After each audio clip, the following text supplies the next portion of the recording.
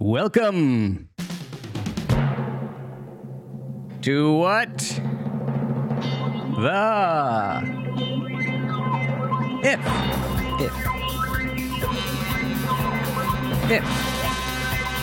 Do the What the If shuffle.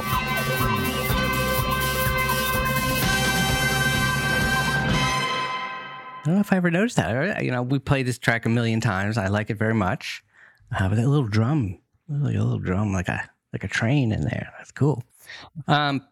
Gabby, how are you? I am good. A little bit sore. I made myself work out. Ooh. Well, trying to be a real person again and not just a pile of mush. That's good. So if you begin as a pile of mush, when you get to the gym, how does a pile of mush return into human shape?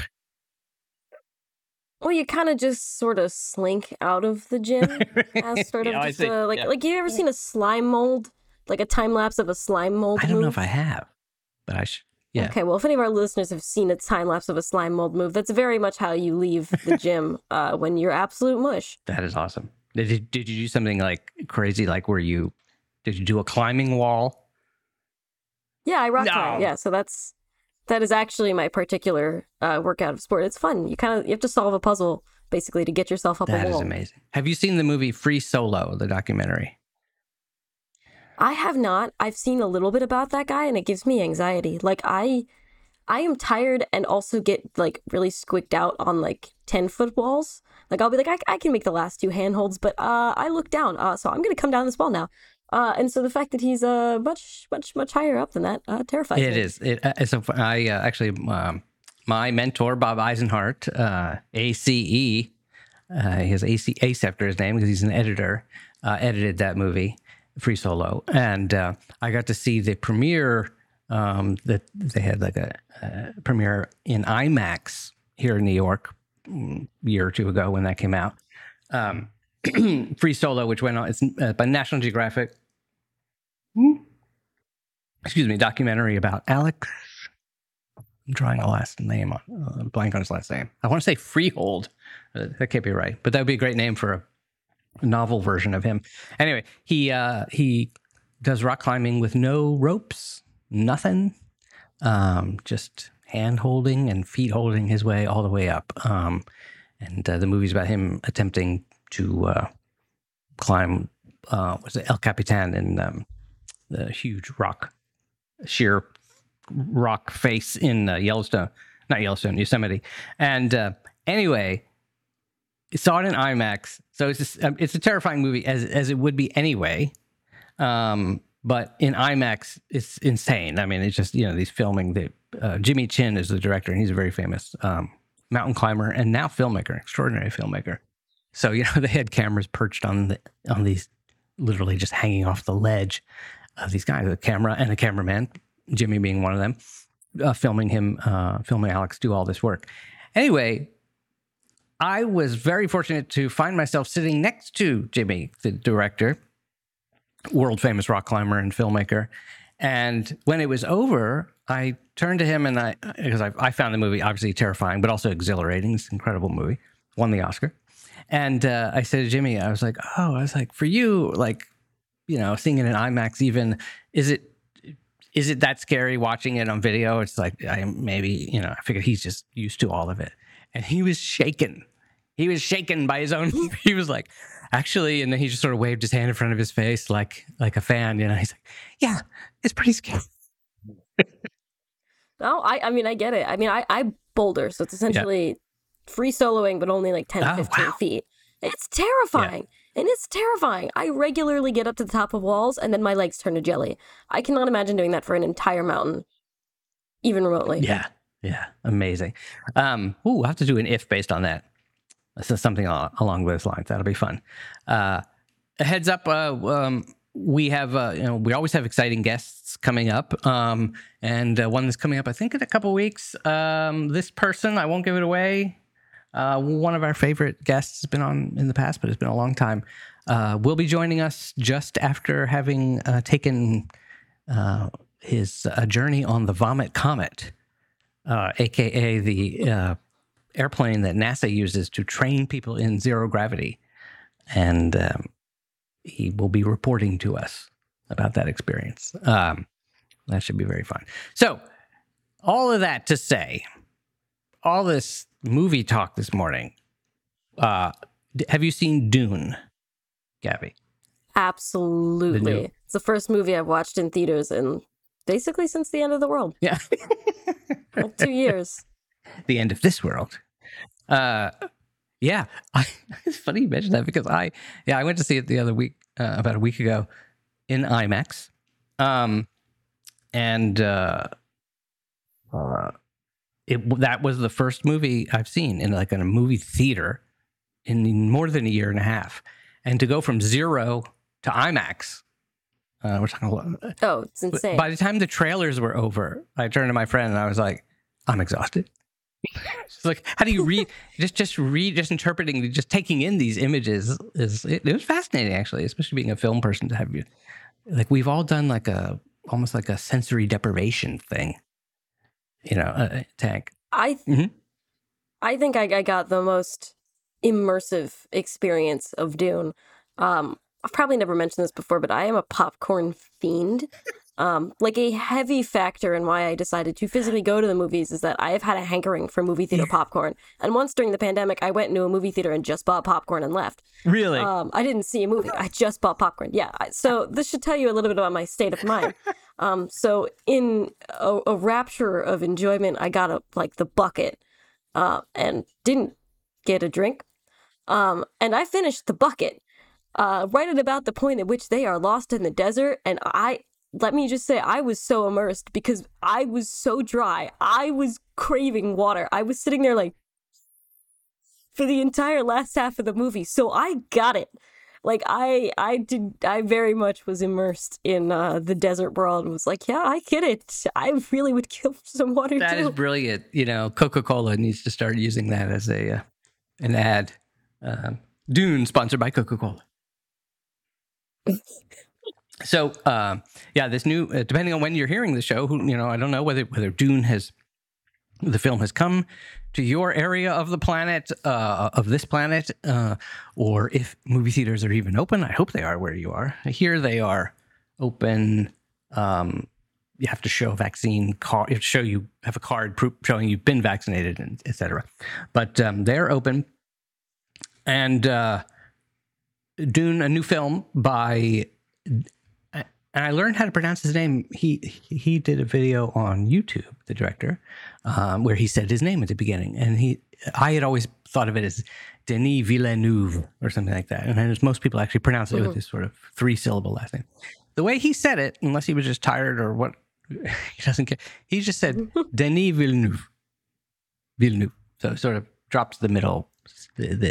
Anyway, I believe French Canadian from Montreal. He directed Blade Runner 2049, also amazing. So he's making his way through, doing another pass through a classic science fiction, and it's fantastic. He's one of the best to come along in a very long time. So Dune, this is not a spoiler, and I think we will not really have spoilers, so you can rest assured in that. For anything we talk about, it's something you're going to see probably in the trailer anyway. You may have even heard of. But it's a planet, it's a desert planet. And so, in celebration of Dune, in honor of Denis Villeneuve, we ask, what the if?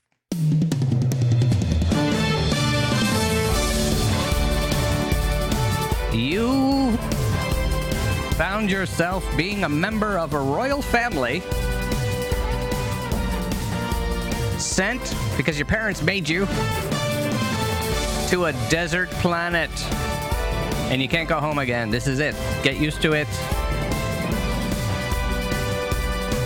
There may be bad people, but nature is the real enemy here. Or is it? Kind of a fun theme. Yeah, that's a bit of a part of, actually, a pretty big part of Dune. Yeah. It's funny. It is both a tragedy and a story about ecology and like natural resources, which is not necessarily what I expected going into reading the book. I watched the movie and then read the book. Right. Oh, interesting. So opposite most people. Oh, that's very interesting, actually. Dune was on my list for years to read, and I never got around to it for some reason. And it took me watching the movie and enjoying it to be like, all right, I'll order some books and pick up Dune. Yeah. Yeah, it's an amazing book. And we can talk about a little bit about the book, maybe a little in a bit. We've just landed on the planet, and we step out of our ship, and what do you see, Gabby? So we know this much. You are an ecologist. I believe you said you wanted to be. What if an ecologist visited Dune? And so you step out of the ship.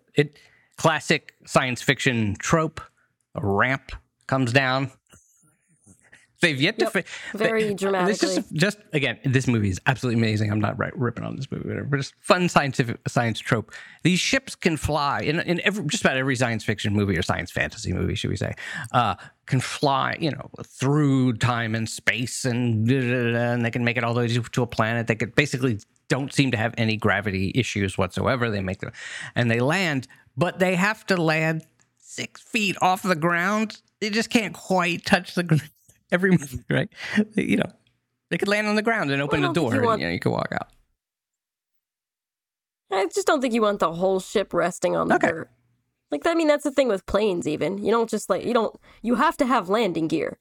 You do not just grind the plane against the dock. So maybe spaceships could move past that, but in our 21st century heads, we're like landing gear. I guess what I mean, maybe a little bit. Now a ramp it's accessible for people with, differently abled people, disabled people. At least it's a ramp, but you figure at least it'd be like a little elevator that take you down and open up. A little elevator would be dope. Right. Yeah. Like even with planes, generally you go to the airport and there's a thing that comes up to the door. Nonetheless, the door opens and you, first, I suppose the first thing that happens is you smell the air, you breathe the air. And what do you think? Yeah, so on Dune, it is going to be really, really super dusty. One of the things you kind of notice, especially in the new movie, is you can never really see blue sky. Which essentially means the air is never clear. There's always some dust in the air that's reflecting some of the light. So the sky is going to be slightly more of, I guess, like a whitish color. Everything's going to be very blinding, to be honest. I don't know anything about the way the ships work, but if they're churning up any kind of extra dust, that's going to be a little sucky. Yeah. And I suppose we're landing in a settlement, so I wouldn't smell cinnamon.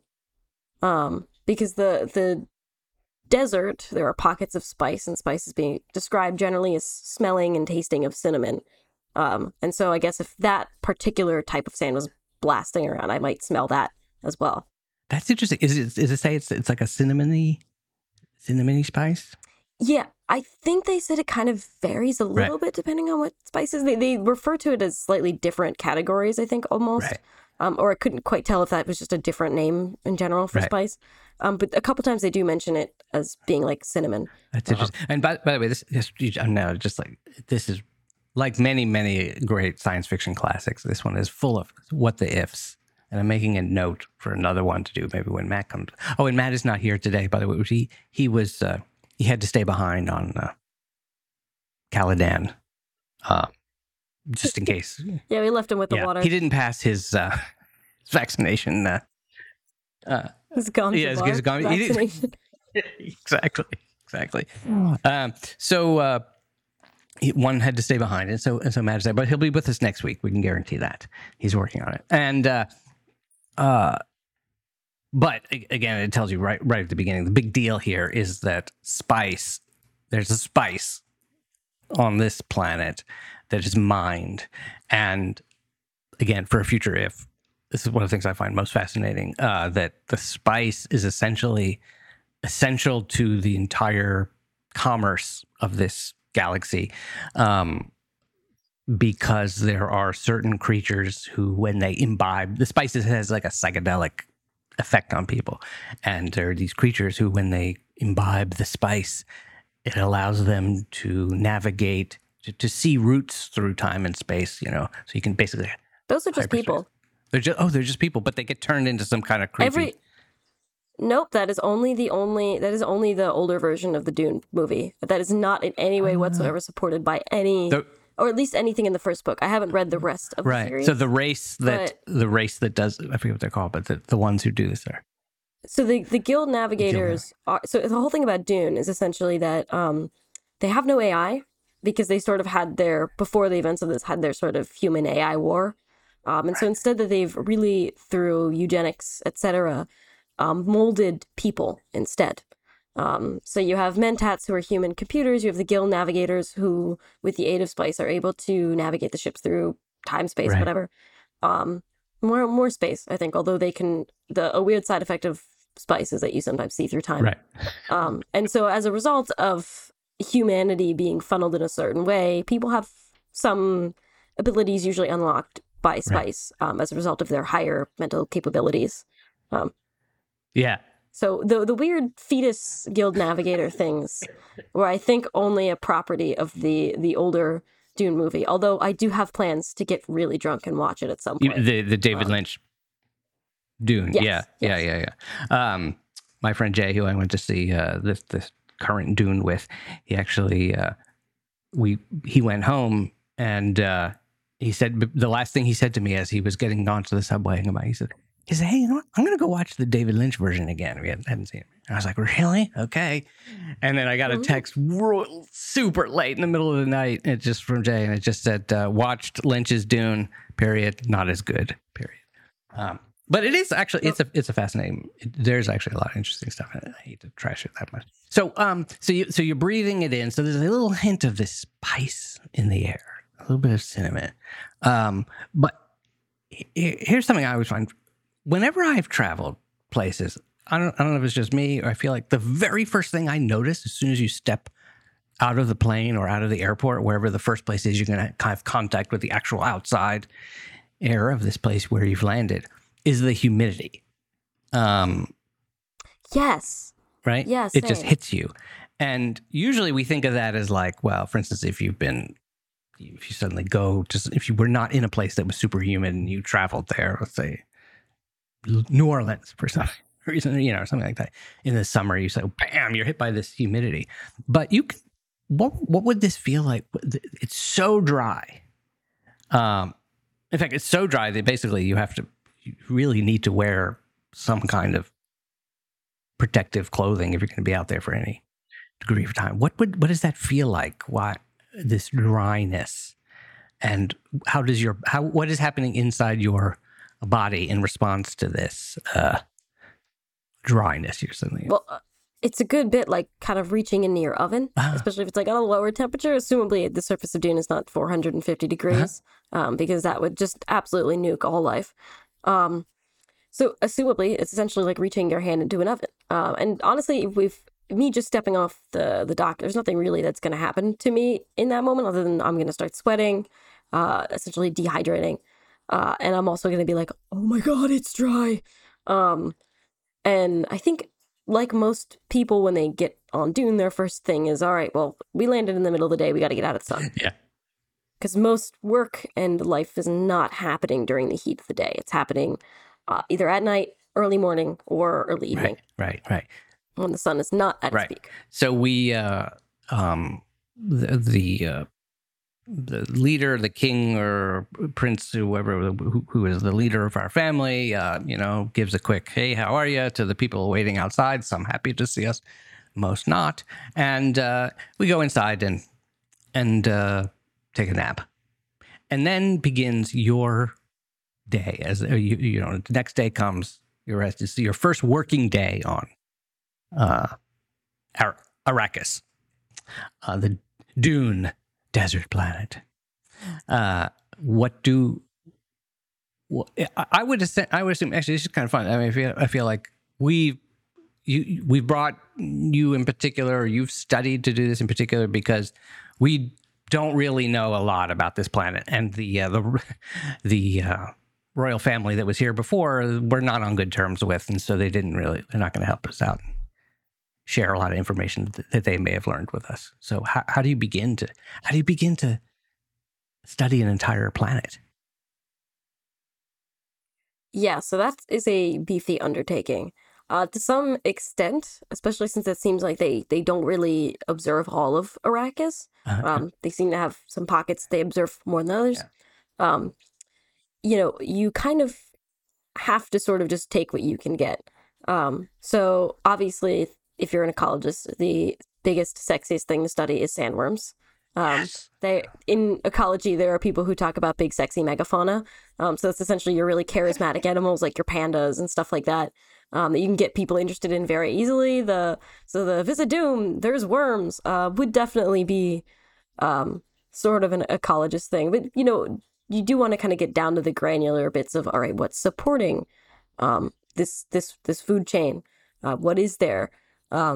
So really fundamentally, the life that you're witnessing on Dune is very, very well adapted to the desert. And it's kind of cool because we have some pretty insane deserts on Earth too that I think most people don't realize. You think the Sahara Desert, but the driest desert is actually the Atacama in Chile, and they get on average less than half an inch of rain every year. Of course, climate change brought them 2 storms that caused a mass extinction of some microbial Really? life, which is a big suck. Wow. Yeah. So actually, this is the thing. Just adding water to places is not good. The environment is not like one of those little grow dinosaur capsules. If you add water to a thing, sometimes it just kills life. And so a lot of the life in particularly dry places is adapted to conserve water. And if you add water, it really just, they pull too much water in. And especially in microbes, they just burst. So kind of being able to have open access to water for some of these creatures would probably not be great. Think about overwatering a cactus. Right. Or even if I remember as a kid, one of the first times somebody made the mistake of, my mom or my grandmother, somebody made the mistake of sending me out to water the plants. They were all, potted plants that were out on the backyard or whatever. And they had not been watered in quite a while. And so I went in and I just figured, well, I just dumped the entire, just a huge amount of water. Oh, it's very dry. So I'm going to pour a huge amount of water on it. And kept doing that, made my way down all the way around, let's say, the edge of the yard where these plants were. By the time I came back to where I'd started, there was like a flood on the ground because the water had just gone right through. Oh, yeah. Yeah. So here's a fun thing. For instance, you've read the book, and then there are Frank Herbert himself, and then I believe his son, Brian Herbert, continued the series. It just goes on and on and on. And so there's a lot of information there. But we don't know about these books. No one's written the books yet. You're on the planet, and there's worms. So just tell us a little bit about that, because that is one of the most obviously amazing, fascinating, scary, awe-inspiring things about this planet. But you don't know anything about them. How would you even begin to learn about them and about for instance, I'm guessing if you want, there's interesting creatures on Earth, you want to learn about them, but you know nothing about their environment either. You kind of have to learn about it all together. Is that right? So how do you, suppose you could plan an expedition to go learn something. What would you do? Yeah. So one of the things is that on Dune, there is a native population. Mm-hmm. So the Fremen are very well adapted to living out in the desert, and they know way more about these creatures than me, as some outside ecologist, I'm going to know. So talking to the local people who know the ecology, essentially, of this place intimately is important, because we don't think a lot about, especially in Western culture, about how much indigenous groups rely on the environment and also are very well attuned to it. Especially in the United States, one common misconception is that, we had all of these acres of old growth forest, that it was just endless wilderness as far as the eye could see. But actually, when we went and later studied these and also talked to indigenous people, their role in cultivating those ecosystems and making food forests was very important to the health of the forests. And actually, forests with human intervention often do better than those without it. And so talking to a group like the Fremen, whose life and in part sort of religious beliefs circle around sandworms, would be very important to understanding, all right, this is clearly an arch predator of the desert, an apex predator, and kind of landscape shaper as well. because when you have something that big moving through an environment, it also alters it in ways that are important. So that would be a big first step of like, all right, well, here's the biggest thing in the environment that they're definitely going to want me to study. Being dispatched here as an ecologist. So, all right, what do you know about this thing? Yeah. And I think, how does it work when you plan, you're going to study something? Like I am always fascinated about that. Like, where do you begin is part of it, but also what's the most important, like what's the order of things or priority of kinds of things you need to learn to begin to understand it? Or does it not matter? You just sort of like, well, we'll just start collecting. Well, stuff. I'm not an ecologist, so I don't know what happens if, they specifically stumble across a species out of nowhere. But my thought based on stuff I've just read generally is you'd probably want to start making general observations. Yeah. Sandworms are attracted by rhythm, things like that. They eat just about everything. They don't seem to need water, and I think actually water kills them, if I remember correctly. From the book. So these are just random factoids. But through additional observation and kind of figuring out what they might be interacting with, then you could sort of flesh out more of a web. So there's something I heard from conservationists that essentially if you are trying to figure out how to save X wild creature, you aren't trying to figure out physically how to save that creature. You're not shooting its predators unless there's an overabundance of those predators. You're trying to count how many food sources it has, how wide is its territory range, how often does it interact with people. So you're not just studying the thing itself, you have to figure out what it's interacting with. Right. And so what are you most curious about? What do you want to know about the sandworms? What the hell they eat? Yes. So one of the things that I think I mentioned this before we started, the ecology of sandworms is a little unsustainable. So the sandworms are formed by this weird cyclical cycle, which is mentioned in the book. It's like sand plankton to little maker to big maker is how the sandworm cycle goes. And essentially it seems like big sandworms will eat small sandworms and small sandworms eat sand plankton, I guess, I think was the term. So it's very strange that you have this big creature that's technically a filter feeder, but also will eat plenty of things that are not filtered, i.e. Machines and people. Looking at just anything that's exactly. out there. So Collider.com has an interesting article about this. What do sandworms eat? And it says they say the author here. Let me quote him. Spencer Whitworth. Spencer Whitworth at Collider.com. It's a wonderful name. Says ordinarily sandworms on Arrakis spend most of their time gobbling up sand that comprises the nearly endless dunes covering the planet. In doing so, they are able to feast on creatures known as sand plankton, microscopic creatures that devour leftover traces of the spice scattered across the Arrakeen sands. Worms are also known to consume dry components of the planet's crust. Ooh, yeah. See, they eat their crust. Unlike little kids, the worms learn to eat the crust, creating a diet of mostly sedimentary and inorganic material. However, that doesn't mean sandworms don't occasionally get a nice treat. And that is not a spoiler alert. That is humans who come and try to, take their spice off the planet. So are you aware of, are there things on Earth that grind their way through lots of actually inedible materials? Or something like, because the interesting, I think when they say eat sand, it doesn't actually eat the sand, right? It's almost, my guess is that their body then expels all the stuff that wasn't, digestible, so that they can get the plankton and stuff in between inside the sand. Yeah. I mean, my first thought is parrotfish. Ooh. If they're eating like inorganic material. So parrotfish eat algae, but they have the big beaks because occasionally they wind up eating them off of coral. So they crunch coral sometimes. And actually, they make sand that way because it gets spat out the other side. Boop it out. But that's, I guess, kind of the closest thing I could think of. And I mean, of course, there's baleen whales and stuff like that, which eat krill, zooplankton, phytoplankton also, I think. I don't know. Where's Vanessa when you need her? For whale facts. But yeah, I mean, there are like extremely large creatures on our planet that eat very small things. So there is precedent for that. Yeah. And so what, again, what do you, as Gabby, as ecologist, as you yourself put on this mission, what would you like to be able to, at what point would you feel like you're starting to get a handle on how this place works?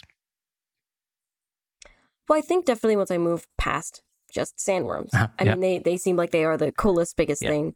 And obviously you could spend very much like any sort of field of biology. You could spend your entire life just studying one animal and never get close to solving it. Wow. But I feel like my job here is breadth, not depth. So I have to cover a little bit more. And so for stuff like that, I'd be interested in studying, all right, well, there are rockier regions in which there might be periods of shade. What grows here? Because there are different kind of scrub, like plants and stuff like that they mention that are adapted to living in the desert. So adaptations like that, and on Earth at least, include like really waxy, like tough skin for plants, really wide root systems. Although maybe not on Dune because it never rains, so they might have to go deep for water as opposed to wide. Among animal life that you might find sort of towards the plants, you're going to see things that keep them from maintaining intense contact with the sand. So you're going to see like jumping mice. And actually, if you see the movie, there's one, Muad'Dib, kind of looks like a jerboa, basically, but with bigger ears. And that is another desert mouse that exists that hops to keep mostly off the sand. Right. It's like a little, it's a tiny, tiny mouse, has a tiny, tiny body, just like mice do, but it has huge ears relative to its little body. Right. And then and huge ears are a desert adaptation because it helps you vent heat. So essentially there's blood vessels in there. And so putting so many blood vessels in there and exposed to the air, it enables heat exchange. So the hot air essentially from the blood flows out, and then cooler air from the environment is in contact with it. Of course, it could just be, completely insufferable outside, at which point the mice are probably going to be underground, because no amount of heat exchange is going to help at that point. Right. It's just going to be insufferably hotter outside. Yeah. And ultimately, the humans or the people that live there, the ecologist, the biologist who's there would know this automatically, but I imagine other people learning about it, it's almost like myself, actually, I was like, oh, wait a second. I was thinking like, you mentioned the natives who live there, and then the environment, but it's like the natives are part of that environment very much. Yeah. So you would begin to see how they interact, which is quite fascinating. In the movie, the ecologist, they don't go into it. You don't get that much about this particular character. There's a lot more in the book. Maybe in book 2 there'll be more. I'm not sure. But what I love is that you were mentioning that there was the people there. It's the ecologist in this story is the perfect sort of mediator between the invasive species of humans and the natives who live there, because he or she, depending on which version of the story you're reading, has to, find out how to, and the people that live there are not just a source of information, but they're actually part of the environment itself. So, what do you think? What do you need to, you need to give a report. So you've been out there in the desert for a long time and spending lots of the king's money. That's fine. And we've learned a tremendous amount, but now you need to, I think it's sort of like science. Eventually they say, okay, you need to publish. Publish or perish. Publish or perish. That's right. Is the specific if you one. think the desert is dangerous, just wait till you see the desert when their funding is cut off.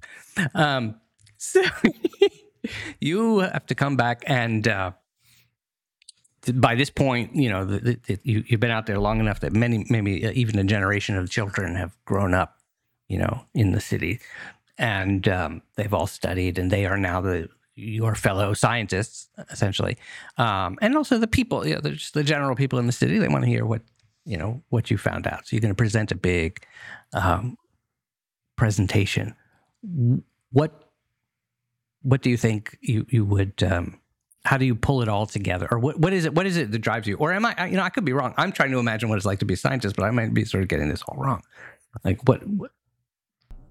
how are you going to convey your findings to the people and to the academy? Well, yeah, I mean, so assumably there is some semblance of similar academic process between I can't remember what the empire is. I think the Landsraad is the houses. I can't remember what the overall empire is called. Essentially between their empire and us, similar academic process. Right. I'm just assuming. Yeah. But frequently there are conferences for this type of thing.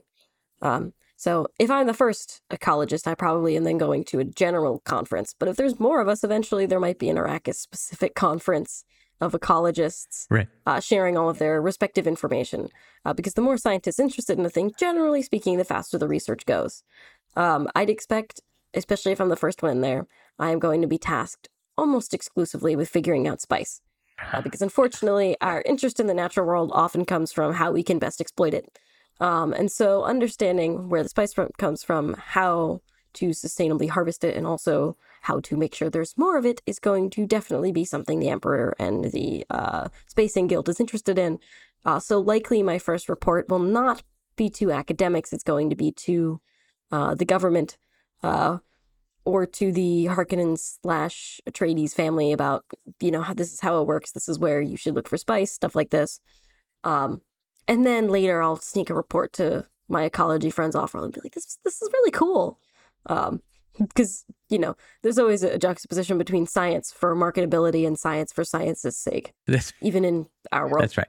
And so what is that? What is that? It's really cool. What is something that you, by watching the movie or when you were reading the book, that as a biologist, essentially, you were like, oh, that's really cool. I definitely am always interested in unique byproducts that animals produce in general. So the concept of a psychedelic from a creature is not entirely new. You've probably heard of people licking toads. There's also plenty of actual real-world drugs that we get from studying animals. So there was one, and I can't remember what it does now, that we got from cone snails. I don't know. It's like for the snail, it's like a paralytic venom, but it turns out that one of the compounds in that is actually good for, and of course I can't remember what exactly it does. Cone snails. Where are cone snails found? This one I think they got some. It was cone snail insulin, which apparently acts faster than human insulin. So that was one of the uses that they did. They also use them occasionally as pharmacological tools to study pain signaling, because they could potentially become a new class of essentially pain medications. So there's all sorts of really cool stuff that we pull from nature, and I think mostly we think of plants, like aspirin from willow, but animals also produce really cool substances sometimes, and so I do kind of like the idea of a giant worm that we're like, this one gets you high. It's a little riskier than licking toads. Yeah. But I think it's very... It's somewhere between licking toads and eating cat poop or drinking cat... Isn't there a thing where people are putting cat poop in coffee? I would hope not. That you are going to get toxoplasmosis. Oh, no, you're thinking of the... cat poop coffee. The civet cat. Yeah, it's not poop in the coffee. The cat eats the coffee beans. The cat's internal body temperature roasts the beans, and it's a civet cat, I think. Yeah. So it's not actually like someone's like, here, kitty, kitty, like eating all the beans. This is like an actual, like, completely different animal. It's also called, in part, a cat. Yeah. So I'm imagining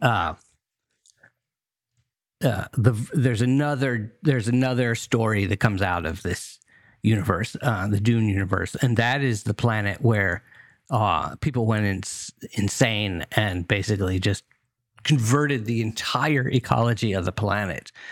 Which basically that's sort of, Dune is very much about. It's like, well, what happened to this place? It's a big mystery. Why is it so arid? No, they talk about it. Oh, well, they talk about it in the book. You mean why it's so arid? Kynes mentions it in the book. Yeah. Right. Well, I mean, I just meant like as you get there, you kind of part of the story is leading you to find it out. So what is it? What was it? It has to do with the life cycle of sandworms. Right. That essentially they impartially make the desert. They sequester water. Right. And so that is why the planet is a desert. You could reverse it to some extent, but of course then it hampers the range of the sandworms. Right. So anything that you do has to, if you really want the sandworms, you have to be careful about how much water you put and make freely available on Arrakis. Right. So in the Rick Moranis Spaceballs version of Dune, it will be an entire planet. The entire ecology has been converted to built around feeding coffee beans to cats and harvesting their magic poops. Well, I have heard people joke around about like the entire plot of Dune is just two families fighting over a planet made of cocaine. Yeah. Which I think is hysterical and actually quite accurate. Yeah. Yeah, absolutely. Well, or even, and I think this was something that Frank Herbert, the book is written, I think in the mid to late 60s, I think. And I think so. It's, the spice is also it's a metaphor for many things, but an analogy also for many things. But oil, that oil is essentially the cocaine of the human civilization. Or, it's like this, it's absurd, this thing that you have to, you essentially do end up destroying the ecology of your planet. So you can use this thing, or because you're using this thing, either way, or both. So, Gabby, what are you, as you head out, you've presented your paper in holographic form, I'm guessing, perhaps, to the Academy. And then you went you hung out in the bar afterwards and you talked about the stuff you really find cool. And then you are now walking to go back to your ornithopter, and you're going to fly back out and continue your research. How are you feeling? What are you looking forward to? What are your hopes and fears as you fly off to your next day at work? Well, I think first and foremost, it has to be cool to be studying an entire planet.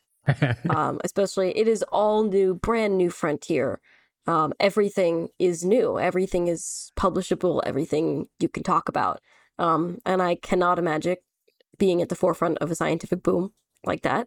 Actually, you know what? I can kind of. It's a little bit like when SARS-2 broke out. All the virologists were publishing everything. And so it's sort of just like a smorgasbord of science. And then also, I would maybe be a little bit like, Liet Kynes. Be like, how do you have slightly more sustainable plant life? Because not gonna lie, when I was reading Dune the entire time, I had a really big thought of how the hell do these people feed themselves? Because sustainable agriculture is not something you can do on a planet like Dune. So yeah, trying to make life just a little bit easier by maybe tweaking nature and our interactions with it by learning from the Fremen and then maybe changing things would kind of be up there. Yeah, totally.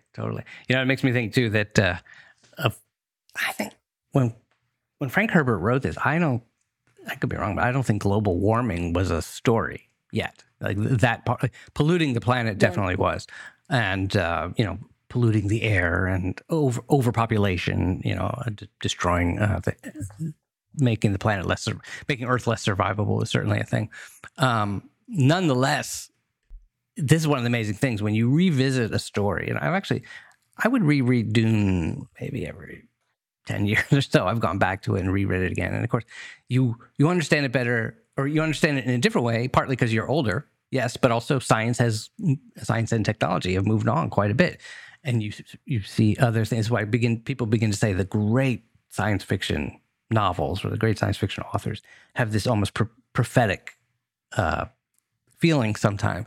And the thing that strikes you, and when you see Dune, see the movie, it's like everyone today is seeing is like, oh yeah, automatically. I think that everyone will just assume this was about global warming, that's part of the contemporary metaphor we're supposed to take away from it. But it also makes me think that we think about global warming in binary terms, like, oh, the planet's livable now, and if we don't act, we will destroy the planet. All of which is true. However, it will take a very long time. And a fascinating thing you see in Dune, I think, is that this is all about life on the edge. Like their teeth. Like, you might be able to. And much like in Dune, they don't have much biodiversity because the ecology is basically collapsed. So things might survive the collapse of our planet, but it's not going to be a lot. If rainfall can extinct multiple species of important microbe in one desert, then it's probably not great for the rest of everything else, changing the climate globally. So are there anything that's now you have going? We're back to Earth, and I'm curious, after you've seen the movie, or perhaps in a dream, also a big part of the book, had this experience as being the ecologist of an entire planet, or having to study the entire planet. What's a totally mundane thing, for instance, that might in your day-to-day life make you think, oh, yeah, that's like Dune, or that reminds me of Dune? Oh, I think exactly in the opposite sense. Free access to water would be mind-blowing after so much time spent on a desert planet where all you have to think about is water, conserving water, making sure you recycle your water, just free access to it, especially like, leaving the tap running accidentally while you brush your teeth would be mind-blowing. Yeah. And I'm sure we have listeners out there, and I've lived in, a couple places like Los Angeles or other places where extensive chronic drought is always out there. And that is another thing we'd be heading for. Like, for instance, in Los Angeles, you still, I don't even know how, you'll see signs next to every faucet, every public bathroom or wherever. It's just that sign, and that sign is really old. It's been there probably for many, many years, but it's still appropriate and just says, please don't leave the water on. Conserve the water. So, well, thank you, Gabby. This was excellent. Thank you for inspiring us to take this journey. Have you read any of the other books? And do you think you would? I have not, and I have no plans to. Yeah. I had a very response to Dune. I loved the world building. I thought that was great. Yeah. I wanted to strangle Paul with my bare hands. So I probably will not be reading the rest of the series. Gabby is off to join the Sardaukar, the wicked army that's out to just they're sort of like the Green Berets or something, or who belong to the Emperor, hell bent on destroying enemies. So watch out, Paul. Gabby's coming for you. If she approaches you with a crysknife or anything like that, you better turn on your shields. But they probably won't help you because she's lived in the desert and she's studied with the Fremen. I can't wait for part. Well, they don't have shields in the desert, right? Because the worms. She's got you. She's going to draw you out. So I'll stop you now because I think we've given away a little bit of. Paul knows that you're waiting for him. So good luck. He will. A future, if we're going to do it, I'm looking forward to doing it. Maybe Matt comes back and sometime. Is something on the voice. The voice. How can a creature? Oh, I think that'd be fun. Control people with their voice, things like that. It's very cool. Fantastic. If you've seen Dune, let us know. I'd love to know what you guys think. And obviously, it's certainly one of the richest stories out there. And Paul Atreides, you love him, you hate him. What do you think? Would you like to be Paul? Would you like to be?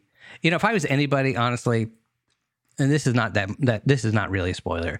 The bad guy in the movie is kind of, and in the story, he just eats all the time. He's just a huge guy. All he does is eat and take baths in what appears to be just sort of like a oil and vinegar bath. So I think I'd like to be that. I think that just seems fun, right? why push it? If you can take care, if you get people to bring you food all the time, that's great. Thank you all for listening. Gabby, anything you want to plug? Anything's coming up? Nope. No. Unplugged. Conserve your water. And Matt will be back next week. I will give a shout out. It is holiday time. Matt has an amazing book called Einstein's War. Get it? It's good.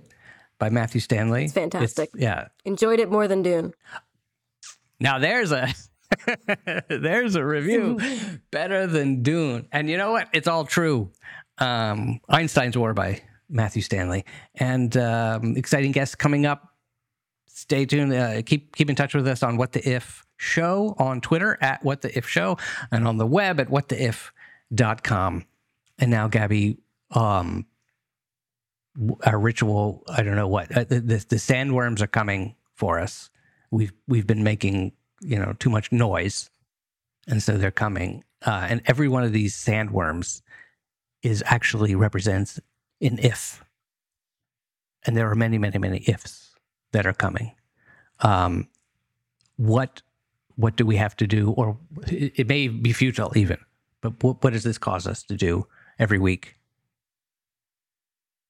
Yeah, as the sandworms approach, drawn by us foolishly leaving our shields on, as they approach and as we consider all of the insane possibilities that are also assaulting us at the same moment, we cannot help but to shout the name of the show. What?